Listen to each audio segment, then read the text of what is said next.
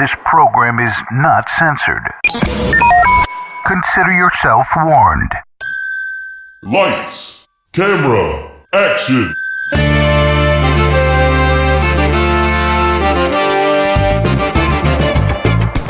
When a script is written that is so bad that no one will film it, two men will bring it to life just so they can mock it. This is Table Reads. So the movie's kaput, which means your script ain't worth the buffalo shit on a nickel. Table Reads. With Sean McBee and Trevor Thompson. Streets of Amber. Oh, is that what we're doing now? We're just like coming right in and saying the title of the Streets script? of Amber, written by young novice screenwriter Sean Allen McBee. Ooh, don't use the middle name. An unfinished script. That is what it says. Yes. On the cover page I made for it a couple weeks ago. So this is going to be another speed read, everybody. That's what our audience should be. The people that love just these episodes, they're the speed freaks. Okay. No, they're the read freaks. Because it's not table reads, it's speed read. So they're the read freaks. Or since it's table reads, they can all be read freaks. Everybody that likes our show is a read freak. There you go. All right. Trevor's named our fan. The reads. The read freaks. This one's going to be a bit longer than our last speed read. Because it's A, 8 pages, and B, there's actually some backstory to tell and shit. Is there? Yeah, dude. You're involved in this. You know what? Yeah, you keep saying that, and I've never really... I guess you're right. I guess I am kind of... I'll tell the story. I remember it distinctly. Buster's a part of the story, too, actually. And I can narrow it down to an exact weekend. The Lost Weekend. No. I know.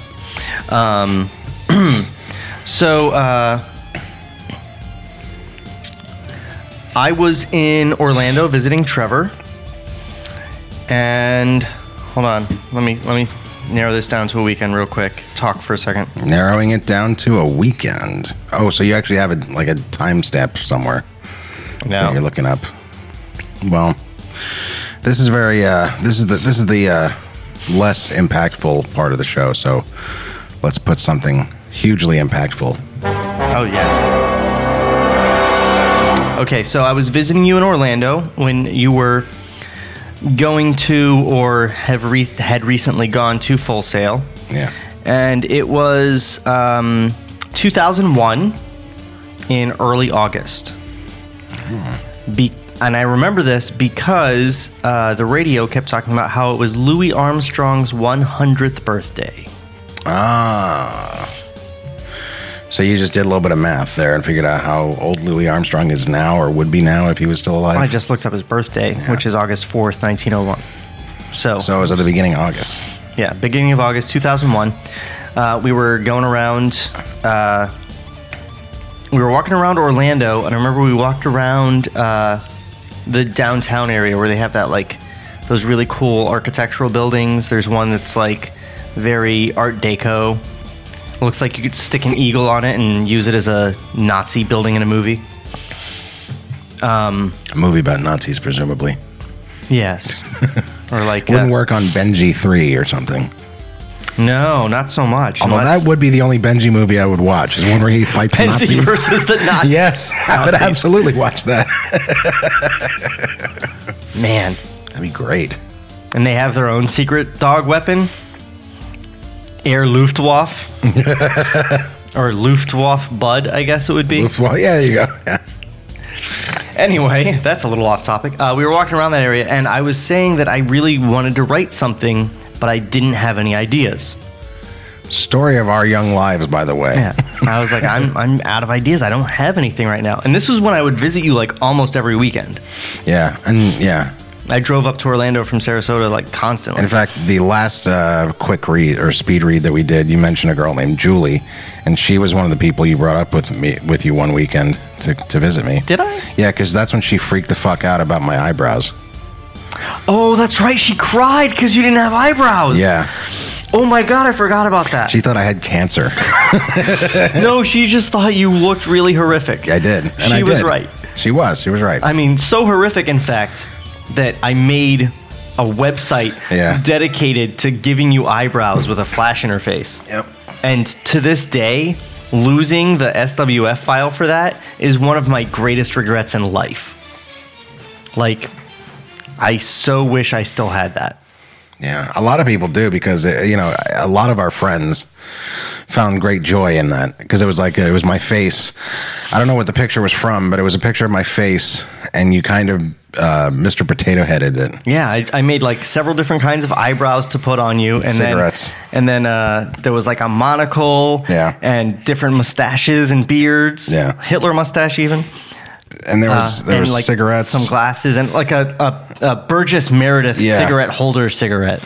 Yep, and there was a pipe too, like a Sherlock Holmes pipe. Yeah. And you just drag it over, and I learned like how to use Flash just so I could make that. Like I learned. I learned how to use interactive Flash just to make that, so that people could drag different accoutrements onto your face. Man, that was so much fun. Anyway, yeah, she cried. She clapped her hands over her mouth and cried. Very sensitive flower, that Julie. What I can't remember is that Nix wasn't there yet. No. I think this was while you were still at Full Sail. Yeah. Anyway, so we were walking around downtown, and you told me a story about how you were at a diner in Santa Monica with Buster. With Buster, who's asleep on the couch behind us.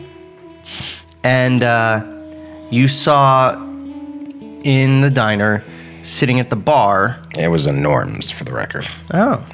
A cop, like a uniformed beat cop, older guy, sitting there with some kid just wearing a white t-shirt and grass-stained jeans. Yep. Yeah. And they were just sitting next to each other, having breakfast. Yeah. And you had no idea what their story was. He had a skateboard with him, too. But it intrigued you. He had a skateboard with him. I don't know if you told me that detail, but maybe. We'll see. I haven't read this script in years and years. That's the thing. I don't remember telling you the story. What I remember is the visual. It was very striking. That's all you told me was the visual, and that you had always, wanted to hear the story about how that happened. Yeah, it looked like the opening shot of a interesting movie. Yeah, and it is. Yeah, I mean it could have been. Yeah, it's the opening shot of a script that hoped to one day be an interesting movie. Yes, and this script is 8 pages because it just ends. I stopped writing it. There is no real ending, and you people just need to accept that. Fade in. Interior, small diner, morning. Less than a dozen people inhabit the diner as the sun breaks over the horizon, sending its rays sluggishly through the smoke of morning cigarettes. Prosing it up, McBee! See, your ability to write has gotten better, but the understanding that good writing doesn't have any fucking place in the directions hasn't. Right. Most of these patrons have little more in front of them than a cup of coffee, and no one is indulging in conversation at this early hour. Sitting at the counter with full breakfasts in front of them are a middle-aged uniformed police officer and a boy of about 13. Both are a bit dirty, with bags under their eyes. The officer idly scratches his 5 o'clock shadow and, looking at the boy, solemnly rustles the boy's short hair. Above them is a chalkboard informing... Okay, pay close attention to this. I tried to do something fancy, and I don't know if it reads well, but I do remember this. Above them is a chalkboard informing the customers as to what Wednesday's breakfast specials are. Wednesday's breakfast specials. A man in the back coughs on his cigarette, back when you could smoke in restaurants. Yeah, right. A man in the back coughs on his cigarette and downs the last of his coffee. In fact, in L.A. at this point, you couldn't. And it already started there. At the table behind him, a fat man in a wrinkled business suit hurriedly eats his bacon and eggs. In the far corner... So, just to say how I was picturing this... You're trying to describe the whole room. Yeah. It starts on the cop and the kid, and then it moves around to the left and starts, like, just going around... Deer Hunter style. Remember that shot when they're all just staring at each other, knowing that they're shipping out the next morning? Yep. Like that. It's going around, and we're seeing these people in one continuous shot, and it's going to come back around. So, man in a wrinkled business suit hurriedly eats his bacon and eggs. In the far corner, an old woman cradling a cup of coffee fights to keep from dozing off. Finally, back at the counter, the police officer, Frank, is sitting alone. He is now clean-shaven, and though his eyes drop a bit, droop a bit, there are no bags under them. The chalkboard above his head informs customers as to what Tuesday's breakfast specials are. We were trying to show that we were going back in time a day. Yes.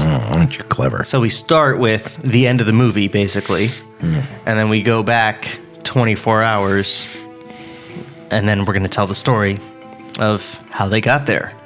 And rather than, just put it in plain English with scene headings and stuff like that. Oh, also, I just now remembered, I really wanted Here Comes the Sun by the Beatles to play some key role in this movie. Good luck with that. Well, it would have been a cover, obviously. Yeah. So, do you want to be Frank? You sound like a Frank.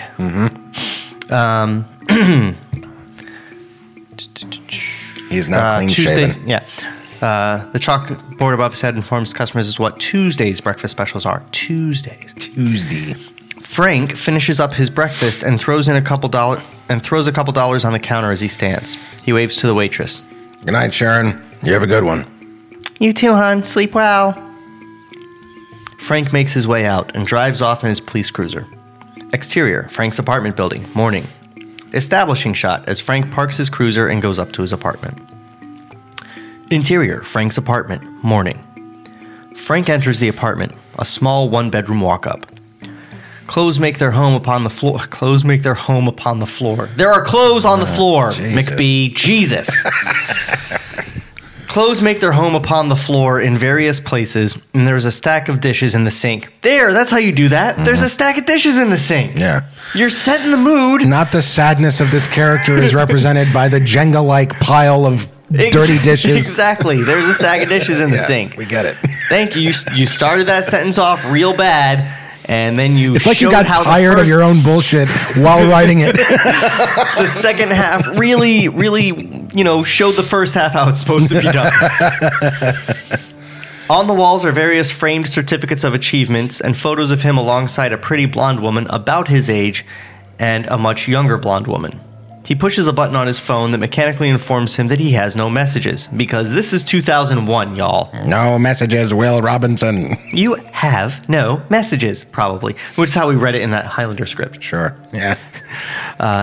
He turns as he hears a loud meow behind. I'm glad that I didn't put that in dialogue, by the way. Yeah, right. The answering machine, you have no messages. Yeah. It just says... You would have in the earlier time. Yeah. It mechanically informs him he has no messages. Good job.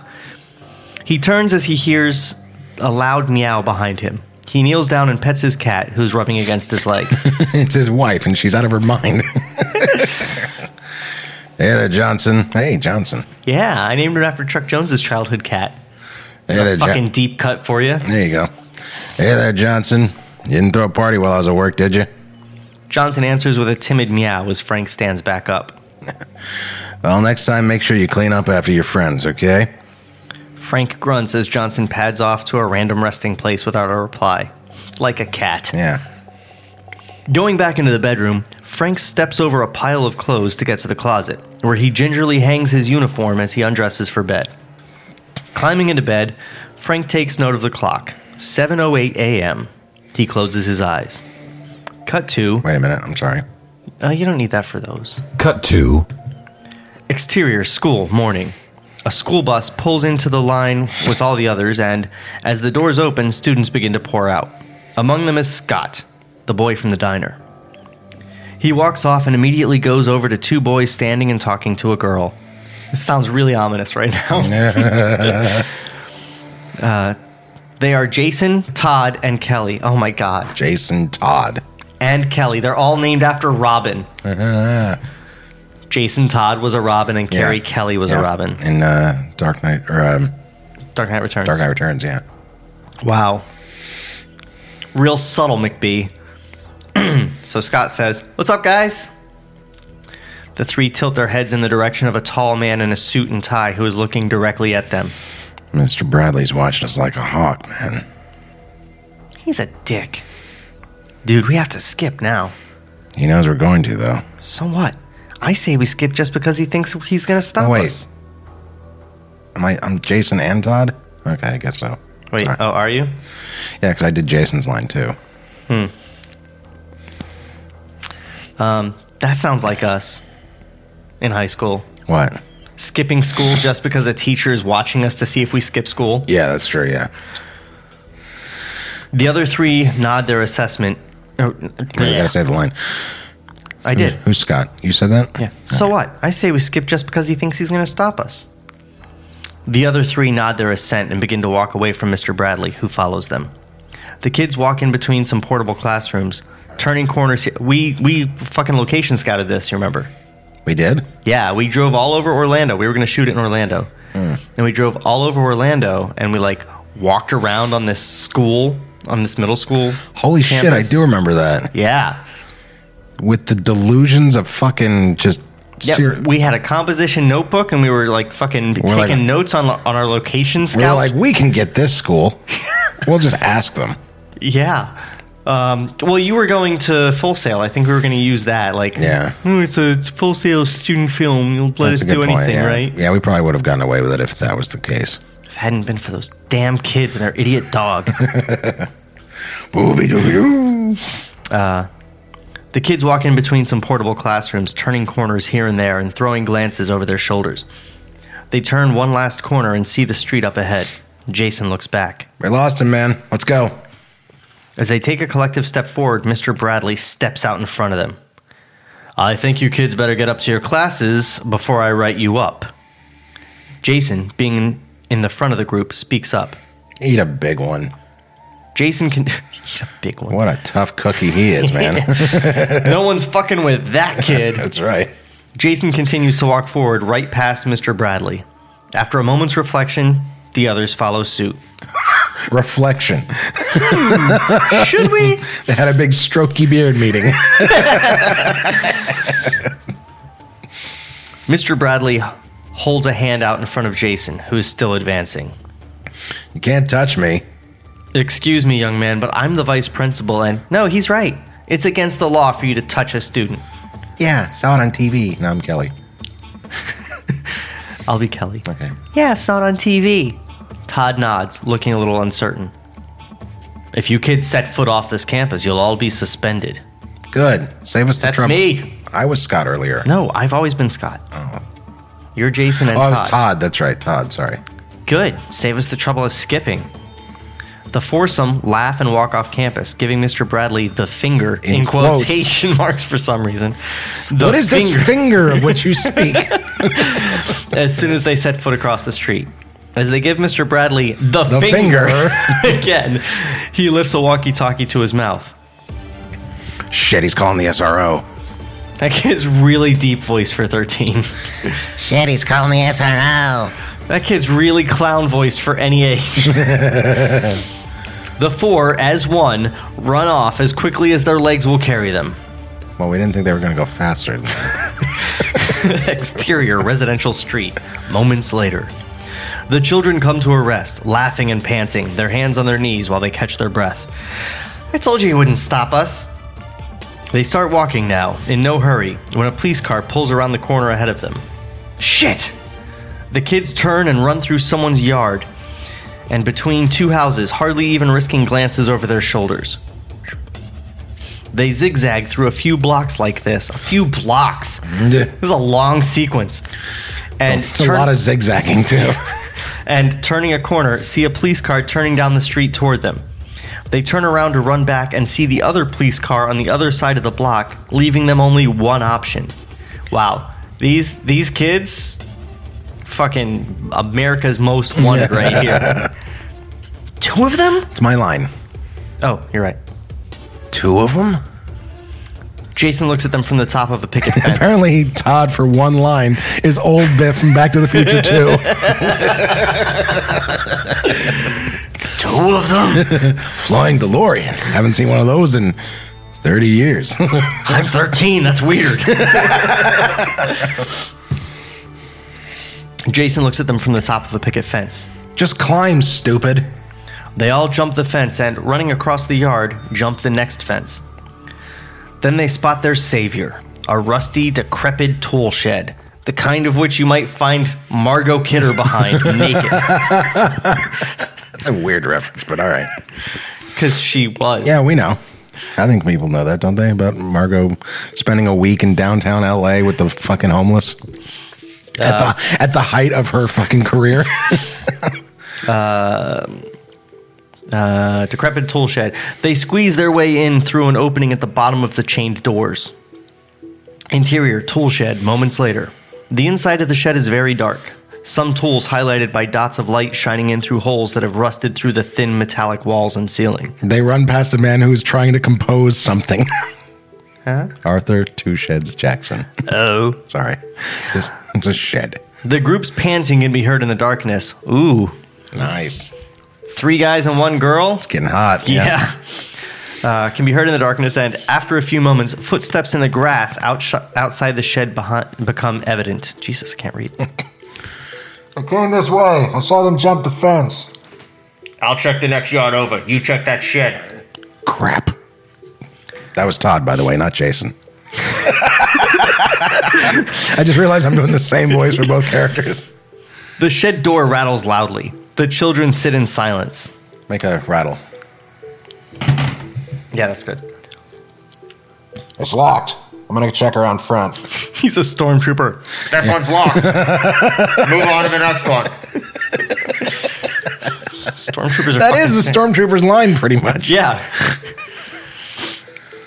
All right. The officer's footsteps fade into the distance, and the children sit in silence. Exterior tool shed continuous. There is no movement except for the slight rustling of leaves on trees as the wind blows lazily through them. The wind is so lazy. Jesus, douchebag.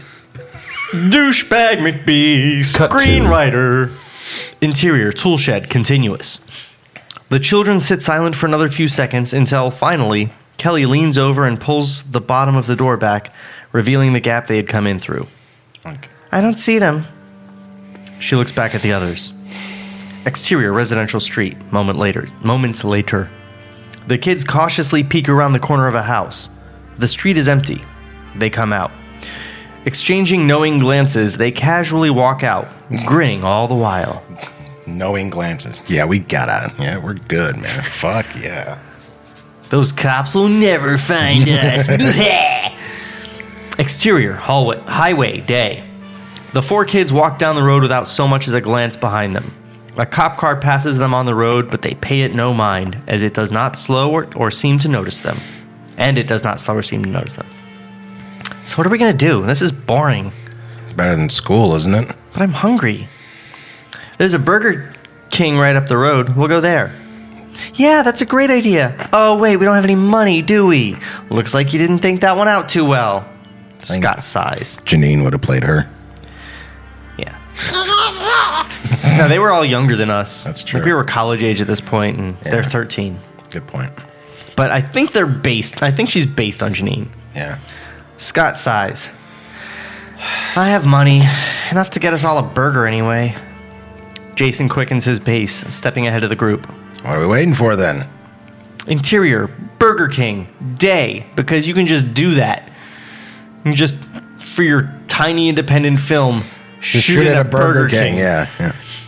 Todd, Scott, I guess I didn't really know that about locations and stuff until much more recently.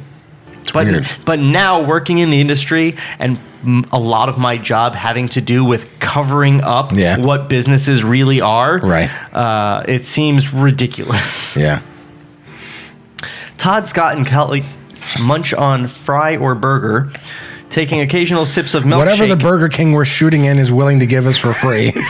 Probably, yes. Taking occasional sips of milkshake as they listen to Jason, with a burger in a hand that gestures with wide movements, relating a story. So a Tarantino character, basically. Yeah. And I look down, and the guy's running back the same way he came. So I run over to the edge of the park. Oh my God, this is our story. Oh, wow, yeah. This is a story that really happened to Trevor and I. So I run over to the edge of the parking garage to see where he's running to, and I don't see him anywhere. So I was like, this guy's going to come kill us or something. And I look at Josh, and I said, we got to run now. And for once in his life, he listened, and we ran down the stairs on the other side. Okay, so we get halfway down, and we see this group of 8 guys running through the garage, and we're just like, oh, shit. Then one of them stops and yells, there they are! So we took off running down the stairs as fast as we could, and they led us to this little alley and a wall. Oh, oh, no, I'm Scott. Okay. Oh, shit. Yeah, oh, shit is right. So we were trapped. So Josh, he picks up this rod that was leaning there, and I picked up a pole. Okay, this is where it gets different. Yeah. Yeah. Also, I don't know how I left out that they didn't just yell, there they are. He said, there they are. Get them. Yeah. But yeah, anyway, go ahead. Sorry. So Josh, he picks up this rod that was leaning there, and I picked up a pole. And when the guys came around the corner, we wailed into them. We got about 5 of them, and the other 3 just bolted. I tell you, after that, no one in that area fucked with us again. That's how we wanted it to go. That's me doing a little like revisionist history, like fantasy role play with my script. Jesus. Jason leans back, taking a casual bite out of his burger. For a moment, the other 3 remain silent until Scott speaks up. That's awesome. That's bullshit. Yeah, I could even kick Josh's ass. She could kick your ass too, Jason. You didn't beat up 5 guys. The end. That's literally as far as I got. All right, so I guess it is the end, so no jokes. The end.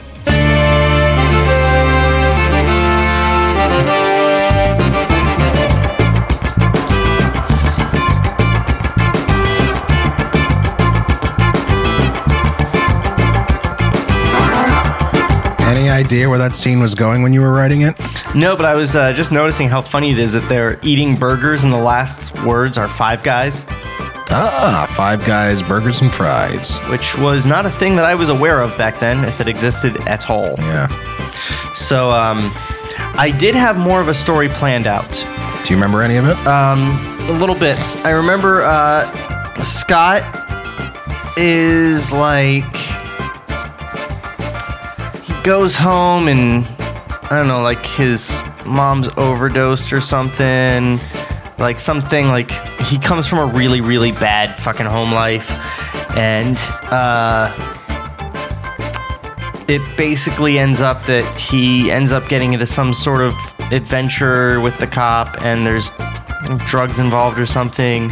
Kid accidentally kills a bookie, and the cop like covers it up for him because so it ends with them sitting in the diner after like this all night thing. Frank might have even been one of those truant cops that was after him. But like there's this thing that like takes all night, and then Scott's an orphan at this point, and Frank was. He was like estranged from his family. He had a wife and a daughter, which was hinted at in his apartment. Is stereotypical, but yeah. Yeah. And they haven't talked to him in years or whatever. That's why he never has any messages. So basically, he,